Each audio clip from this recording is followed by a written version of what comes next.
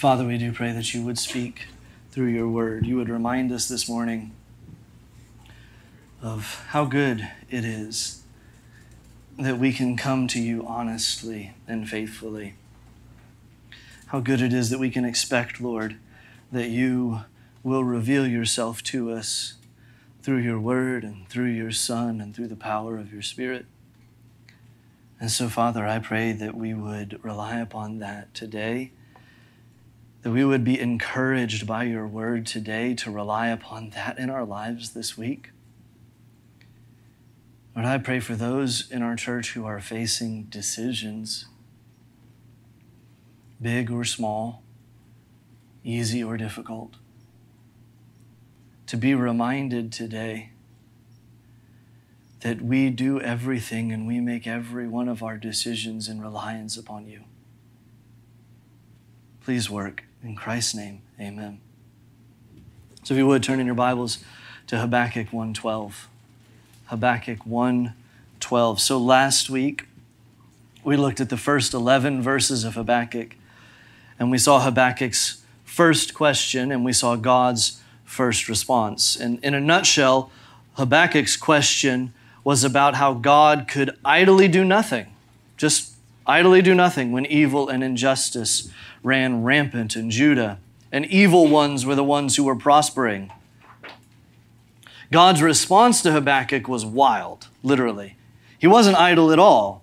No, he was raising up a nation that was violent, self-centered, godless, and was sweeping across the land. And they were God's judgment against the evil in Judah. And so last week, what we talked about in our sermon is we talked about how God's answers are his own. We can't ask God a question as a test, waiting for him to say the answer that we want him to say. By the way, I got probably more feedback from my sermon last week than I've gotten on a sermon in a long time. A lot of you wanted to let me know that you love McDonald's, and I'm going to pray for you about that. If you don't know what I'm talking about, you just have to go listen to the sermon. But we can't ask God a question as a test and then wait for him to say the answer we want him to say. Set him up as though God, depending on how you answer this question, is whether or not I decide you're going to still be God or not. That's not how it works. He's the creator of all things. We can't tame him. We can't control him. He has created and upholds all things from the depths of the sea to the furthest reaches of the universe. He's made it all. He designed it to work perfectly together, and he is the sovereign ruler over it. And that can make us uncomfortable when we really face that. The reality of it. The unstoppable brick wall reality. That God's answer is his own. And his answer, his response to Habakkuk is a very uncomfortable one. It's a painful answer in a lot of ways too. We need to see that because the coming of the Chaldeans will mean horror and suffering for Judah.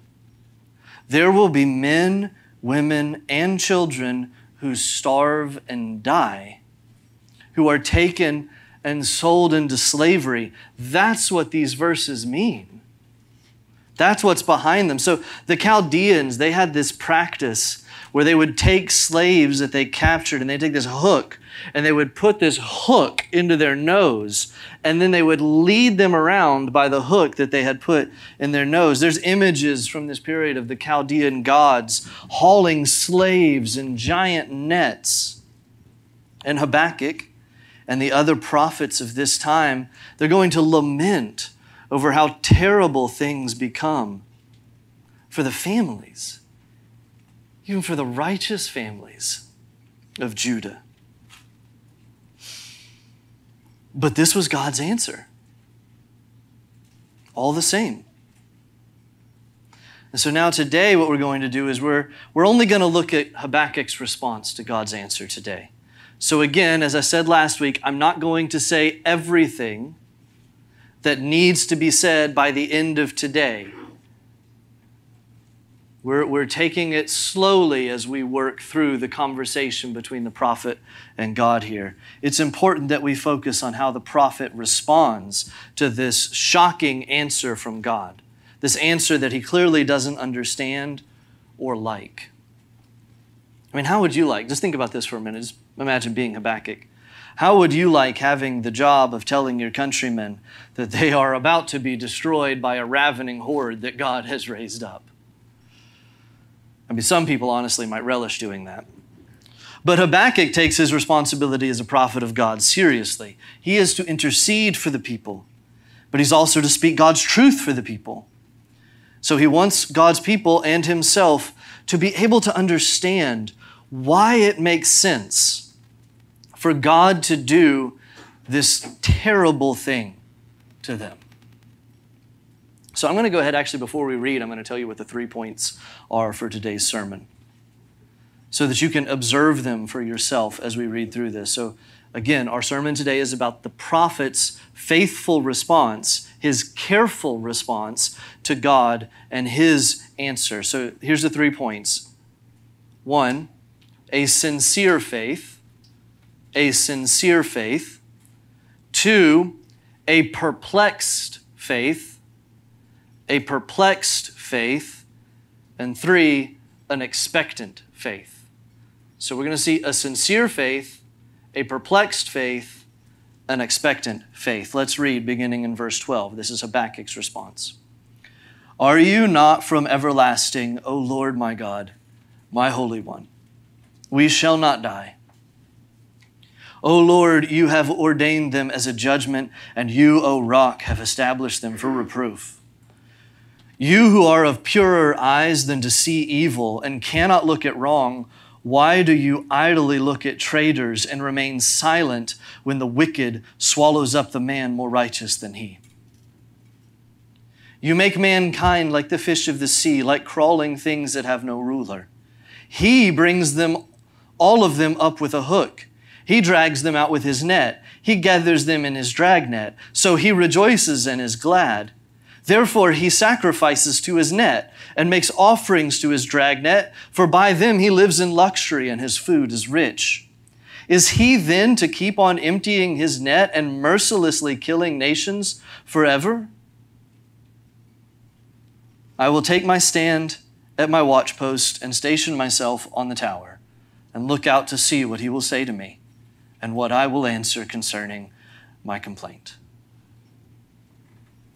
So first we're going to look at Habakkuk's faith on display in 3 ways. And the first way his faith is on display is this sincere faith. In verse 12 and in the beginning of verse 13, we see there that Habakkuk knows God. He's got good theology. So verse 12 is a poignant declaration of a basic truth in the Old Testament. God is everlasting. He is the uncreated. He is the one who simply is. It's right there in the name that Habakkuk used here, Yahweh, the covenant God. I am who I am. He's also holy. And God's holiness is, of course, a fundamental description of God's character. Over the years, pastors and theologians have argued that God's holiness is really the attribute that describes all of his other attributes. He is separated from us, perfect in his purity. His wisdom is holy. His goodness is holy. It's all entirely and completely his own. And Habakkuk knows that. And he approaches God knowing that. Because he's just been shown by God that God is entirely his own and his answers are his own. There could actually be a little bit more to his choice of words here, though. So this morning in Sunday school, we spent some time looking at the story of King Hezekiah. And now Hezekiah was a king of Judah a few generations before Josiah was. So there was Hezekiah, then there was Manasseh, Amon, then there was Josiah. And Hezekiah was also faithful. And God blessed him and blessed Israel. But then at the end of his days, he failed God, and God punished him for it. But at one point in his life, Hezekiah was facing the threat of this ruler named Sennacherib, who ruled Assyria. And the prophet Isaiah came to him and reassured Hezekiah. You can read about it in 2 Kings 19:25. The same wording is also in Isaiah 37:26, where Isaiah says to King Hezekiah, he says, "Have you not heard that I determined it long ago?" This is God speaking. "I determined it long ago. I planned from days of old what now I bring to pass." It's possible that here in Habakkuk's day and in his situation, he's calling to mind how God had raised up the threat of Assyria, and God had done that. Isaiah said that Assyria was the rod of his anger. And so Habakkuk perhaps is called to mind how God had raised up Assyria in the days of Hezekiah, but then God had actually sent the angel of the Lord, and he struck down the camp of the Assyrians, and Sennacherib ran home, and Sennacherib actually ended up being killed by his sons in his own temple. God, Isaiah said, who is from everlasting, God who determined things long ago, from days of old, could he not do the same today? And so Habakkuk also says here, we shall not die. What does he mean by that? Does he mean that he won't die even though the Chaldeans are coming? No, remember, this is the prophet speaking about Judah. And in a sense, he's speaking on behalf of Judah.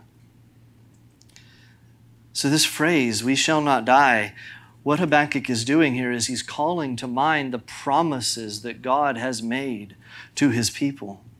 Promises to the patriarchs, to Abraham, Isaac, and Jacob, that he would make a people for his own possession, that he would sustain this people. Promises that he made to the people when they were in slavery, that he would give them a land. Promises that he made to David, that he would have a king forever in his line that sat upon the throne. These promises that God had made, Habakkuk here is relying upon them, and he's saying, I know who you are, God.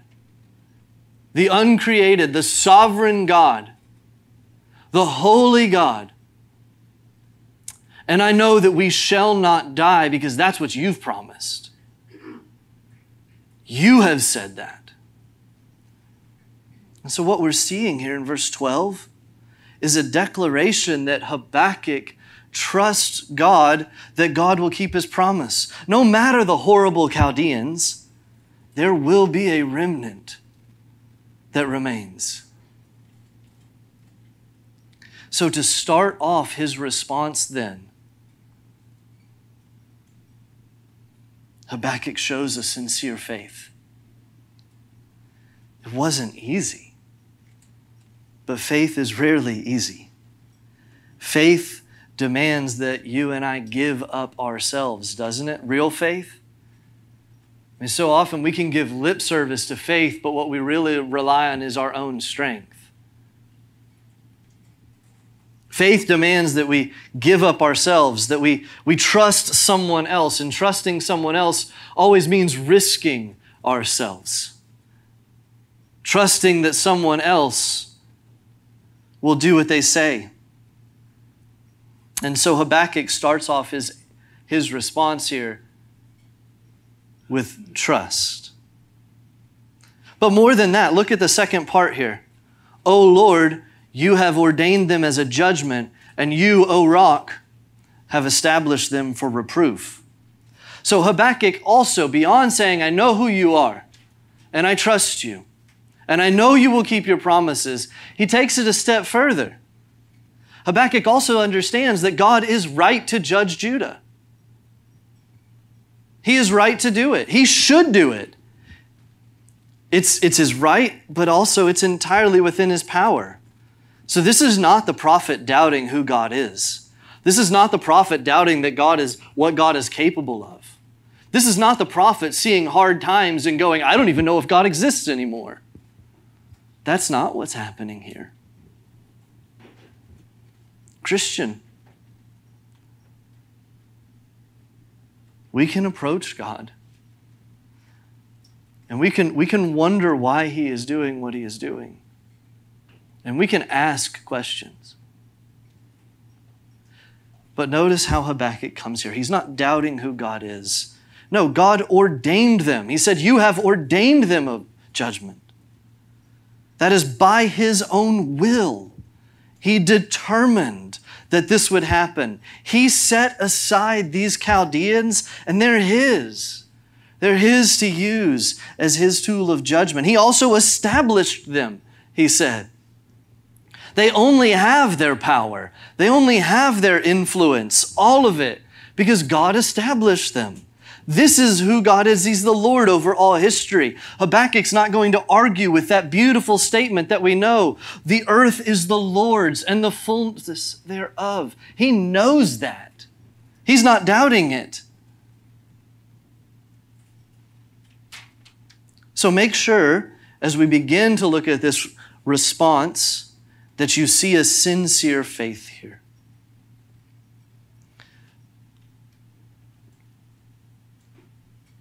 But as one commentator put it, he said, Habakkuk does not have a weak faith, but he does have a perplexed one. And that's point 2.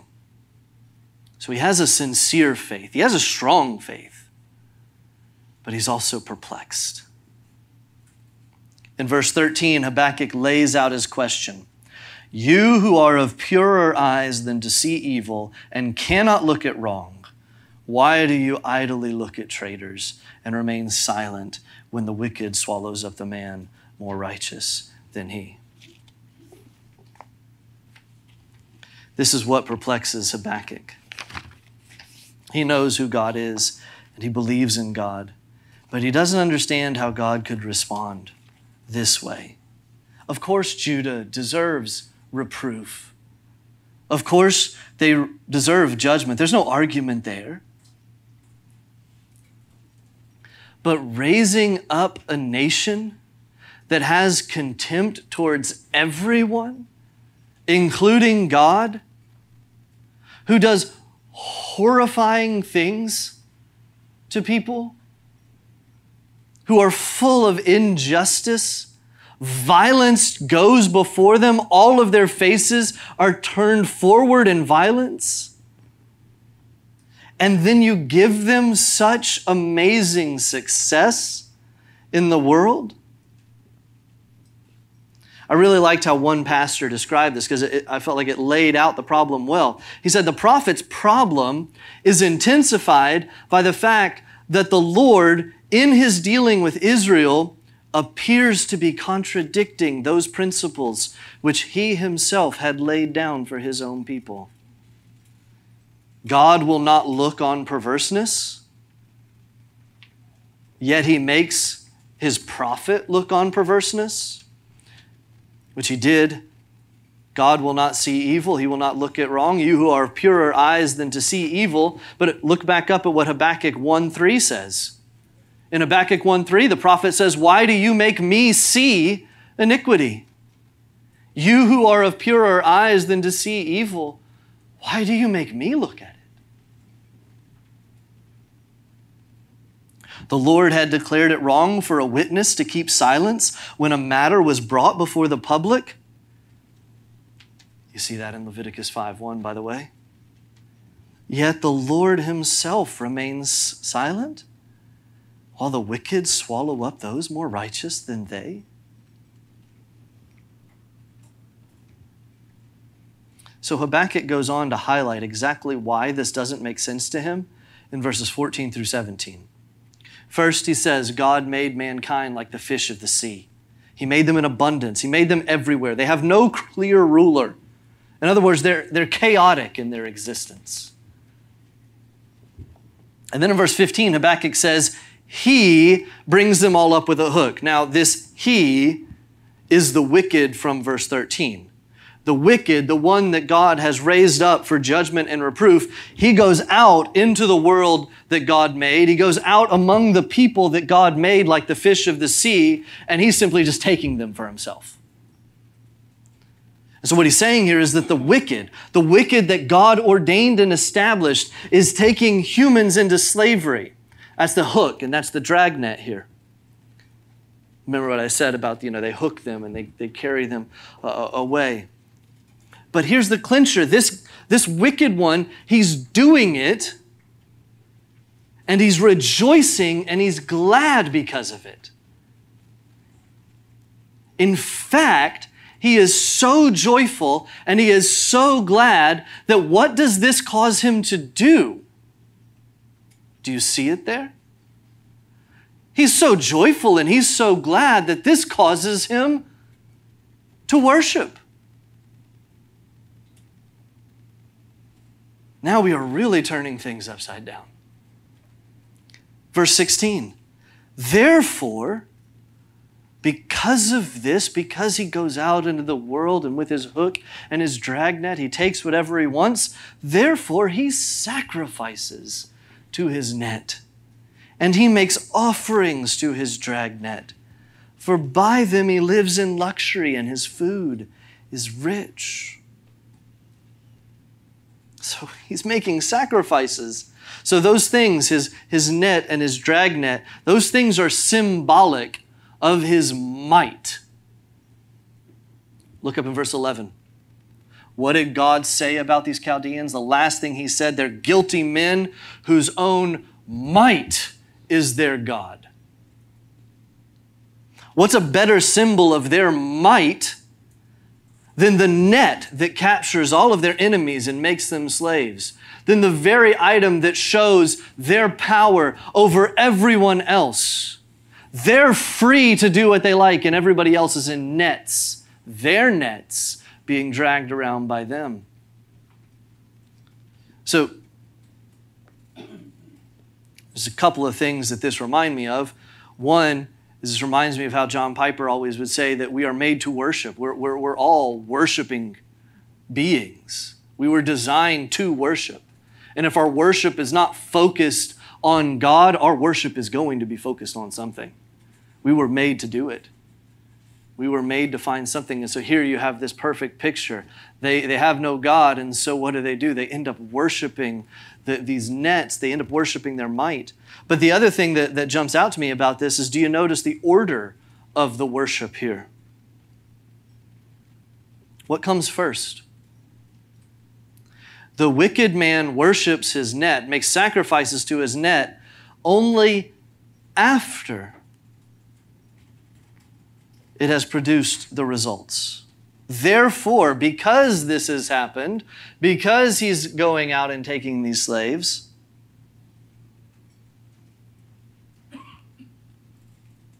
then he worships. But Habakkuk began his question here with a totally different and unique way of understanding worship. Are you not from everlasting?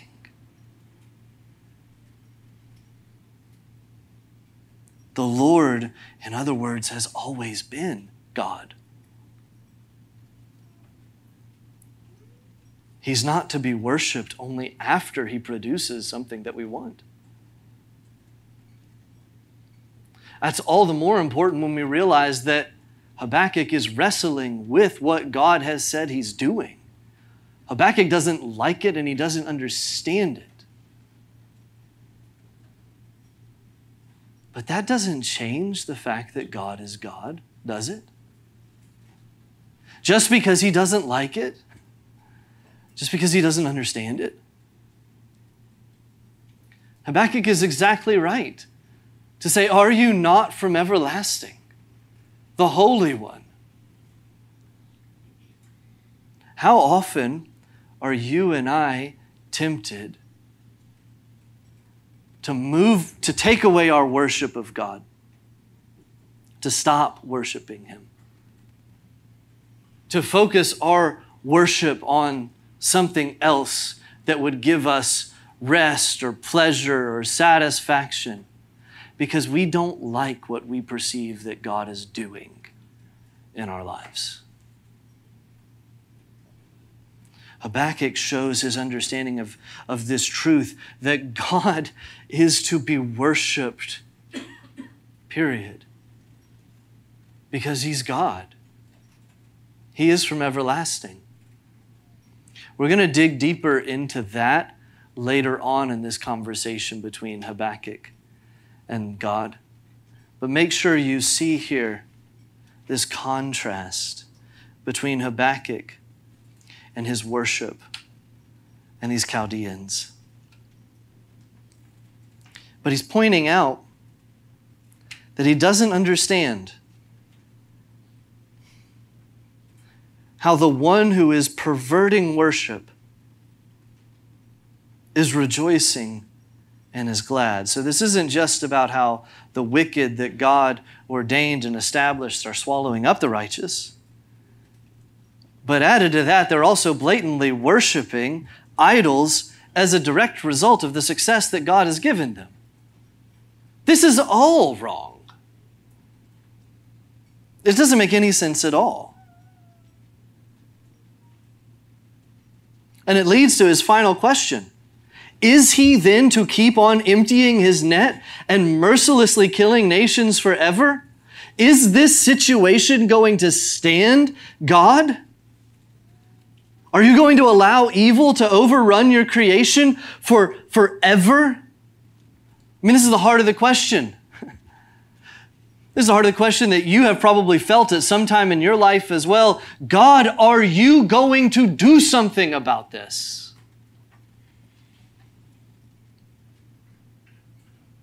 Are you going to respond?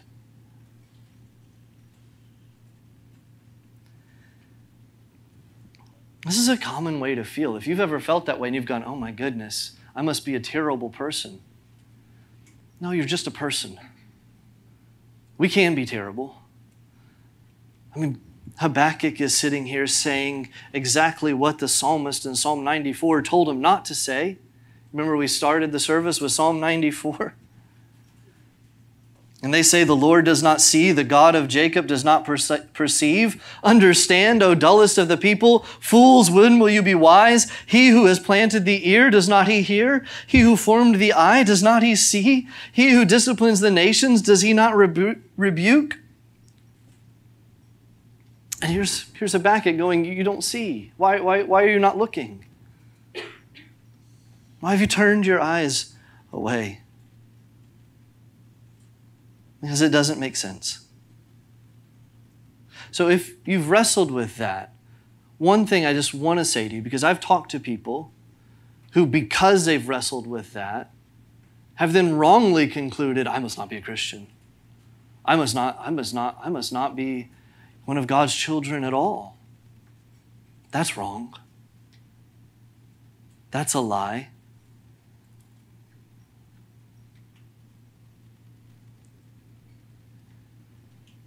Christ makes us his children. The blood of Christ is sufficient for us. It is possible for us to be perplexed and also be faithful. It is possible for us to wrestle and also trust. So don't just jump to extremes. Sometimes we can do that, right? Sometimes with our emotions can kind of run away with us, and we can just jump to extremes, and we can just go, you know what, the easiest thing for me to say here would be to just jump all the way off the cliff and just go, well, this is all just the worst it can possibly be, and I'm just a terrible person, and I'm going to hell, and there's nothing we can do about it. I'm done. And you just want to go, whoa, whoa. God's going to have an answer for Habakkuk next week, but you and I are going to stop here. And we're going to remember that we know a lot more than Habakkuk did. But we still ask this question. Are you going to do something about this, God? But when we ask this question, even today, we need to know that there is a clear answer to it. God has responded. In the most fundamental way, God has responded. In every single situation where we are confronted with evil in this world, from sicknesses that feel unfair to terrible national crimes, from evil on a personal level to evil on a global level, we want to ask, God, are you going to respond to this? But what we have to remember is that God has responded. And there's a clear reason why this is still going on. His response to evil, to every single instance of evil, is found in the coming of Jesus into this world and God's activity on the cross. In Christ, all those who deserve justice but cry out for mercy are forgiven. In other words, all those who deserve justice from God, but have cried out for mercy, have confessed their sins and repented, the response to their sins was Christ on the cross dying for them. He came to give them new life, to take the wrath and the punishment for their sin, to give them the hope of eternal life. And for those who don't cry out for mercy, but continue to live in sin, Christ's coming is also the response to that. Because right now, as we live in this world, as we still live in this world, there is an opportunity for redemption. There is an opportunity for peace. There is an opportunity for forgiveness and for mercy. God has responded to evil. And that response was Jesus Christ.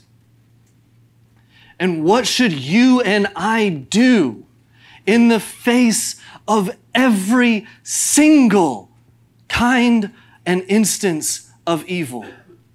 We should go to Christ. God has responded, but he hasn't finished the story yet. In Jesus coming once, he confirmed that he keeps his promises and he will come again.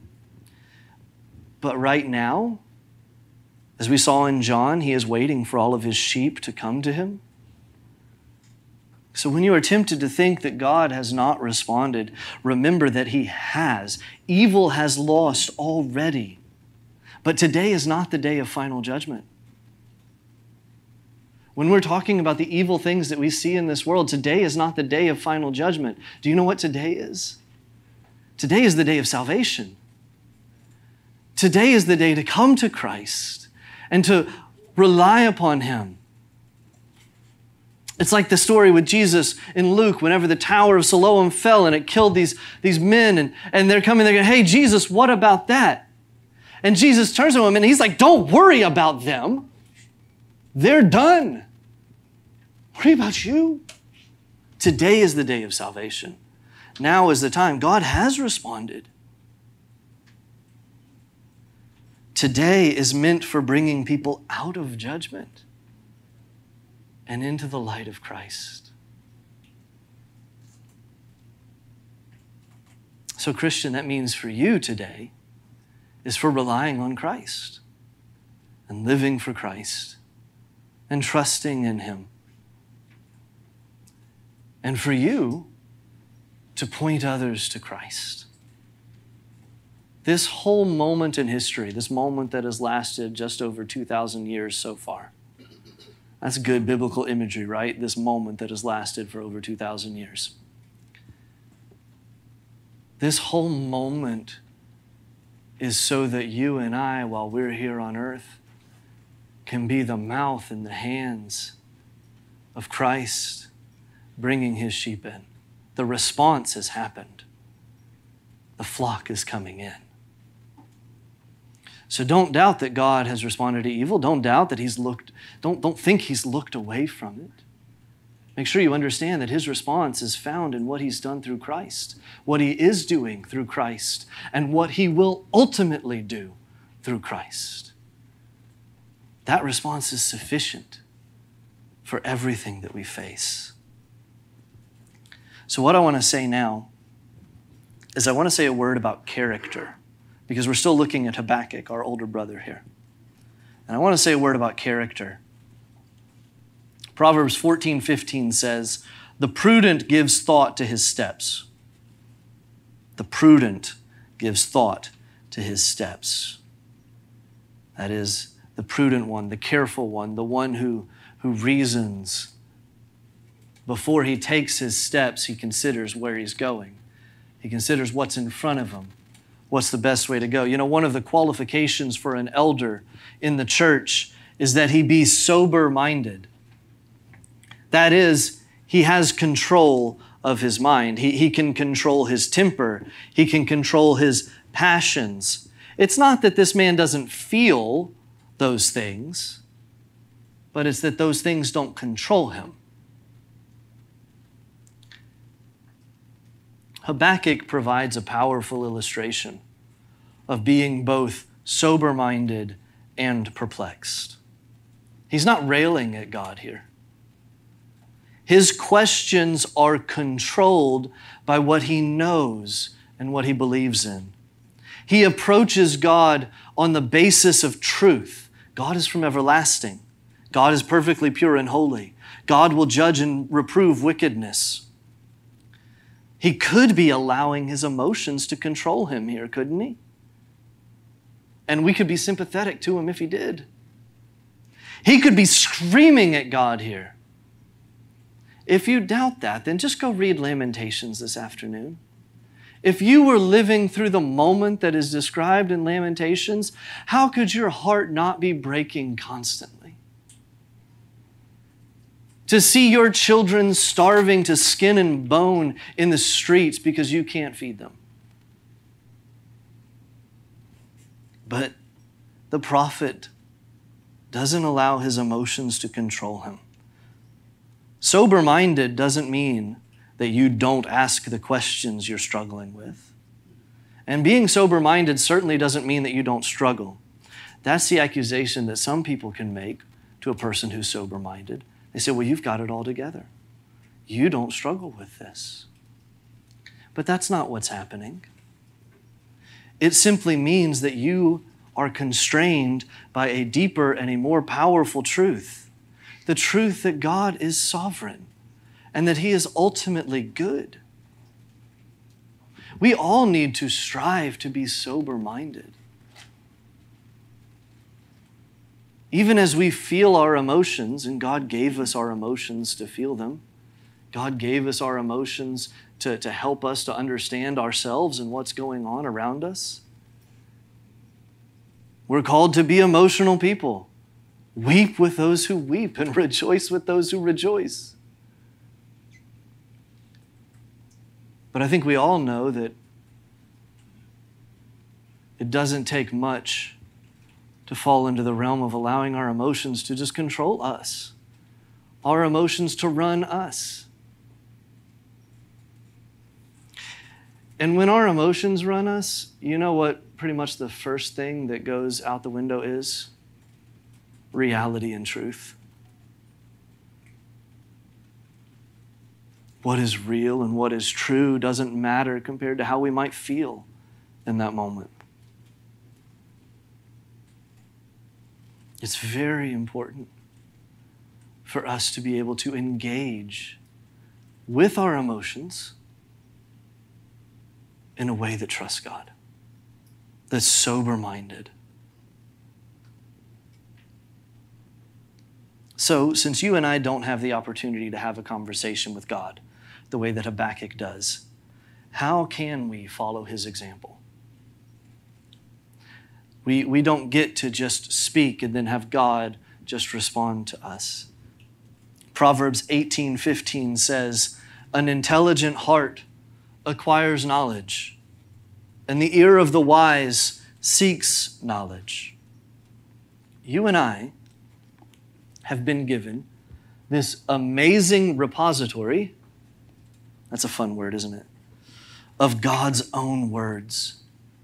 We have been given this amazing storehouse that has God's will revealed to us. His thinking, God's thinking, put down on paper for us. In fact, I will say this book is full of answers. I would go so far as to say this book has all the answers that you need to live a life complete in Christ and in relation to God. It has every single one of the answers that you need to live a life that is complete in Christ. Does that mean it has all the answers in the world? Nope, I didn't say that. But it can make you perfect and complete in Christ. He has left nothing out that you need in order to know who you are, to know who He is, and to know what you're doing here. So your answers are here. So we may wish to recreate Habakkuk's experience, and go out into a field and cry to the heavens and wait for God's voice to roll back down. But that's not what happens now. That's not going to happen until the skies roll back and Jesus Himself comes down. And that day, all the answers will be done and He's here. So now, what do you and I do? We ask our questions, and then being sober-minded, self-controlled, discerning and wise, we go look for our answers where God has written them down. We seek our knowledge from His Word.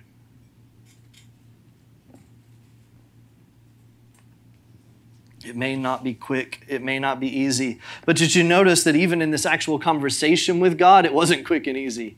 Also, did you notice quick and easy conversations with God just aren't really a thing in Scripture? I don't know if you've picked up on that. I mean, Job's conversation with God was neither quick nor easy at all. Moses had conversations with God, and I would not say some of them were quick, maybe, but they were all more on a level of terrifying than on the level of easy, right? So why would you and I sit here and make an idol of, I just want God to give me the answer now. I just want this to be easy.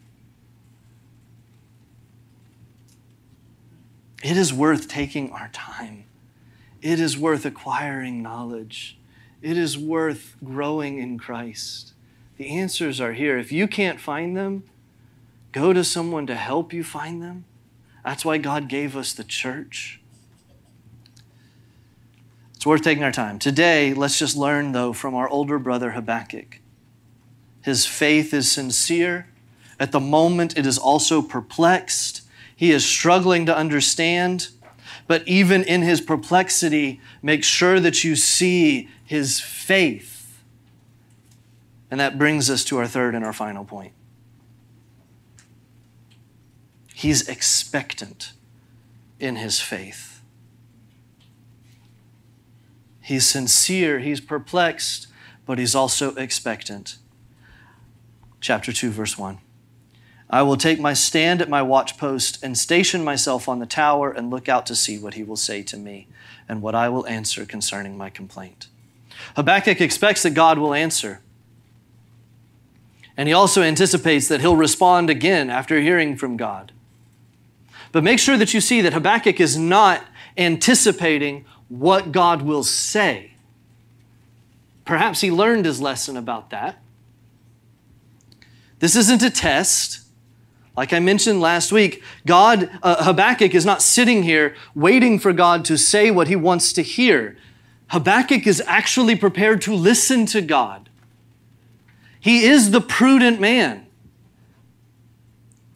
I will look out to see what he will say to me and what I will answer concerning my complaint. In other words, he's looking forward, and this is kind of important because you and I can be bad at this. We can look forward into the future waiting for the answer, but we don't oftentimes need to look forward to see what our response is because we already know it. It doesn't matter what you're going to say. This is what you have to hear. This is my response. But Habakkuk is looking forward not only to see what God will say, but he doesn't know what his response will be yet. There's prudence here. He's prepared to actually listen to God, process what God says, and then he'll respond. He is being both faithful and sober-minded. I would say, and given the way that Habakkuk rolls out, I think this is true. He is expectant that he will be trusting God's response, even if it's difficult to hear and understand. This is a beautiful picture of communion with God, of the full picture of communion with God. Sincere, perplexed, expectant. But it all focuses on God, on who he is. Don't forget that he's grounded all of this in "Are you not from everlasting?" So can you and I learn from Habakkuk here? We absolutely can. And it should actually be easier for us than it was for Habakkuk, because we know the lengths that God has gone to show his mercy. We know the lengths that he's gone to give us his forgiveness instead of judgment.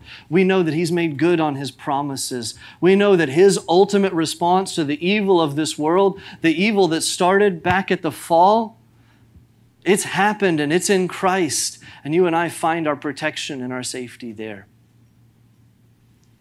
So, live your life in faith.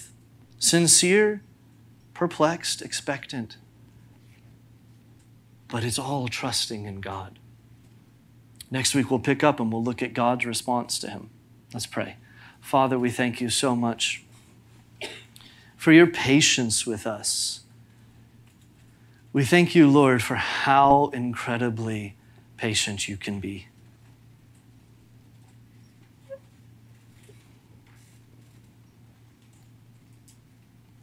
Lord, I pray that each one of us here would be so full of the truth of Scripture that we can sound like Habakkuk. Our questions, our perplexed questions, are grounded on the truth of who you are. That we don't ever stray from the safety of what you have given us. And so, Lord, I pray that we would grow in our trust. I pray we would grow in our trust enough, Lord, that we would rely upon you even in the midst of difficulty, even when we can't understand, even when your answers to us are not at all the answers we would want. Forgive us, Lord, for how quickly we are prone to turn our backs on you, when deep down we know that you know what is best for us. What you are doing is better than anything we could conceive of, even if we don't understand how. And so, Lord, help us to cling to Christ, your great response, your perfect response, the one that makes us new creations. And let us worship you, Lord. In his name, amen.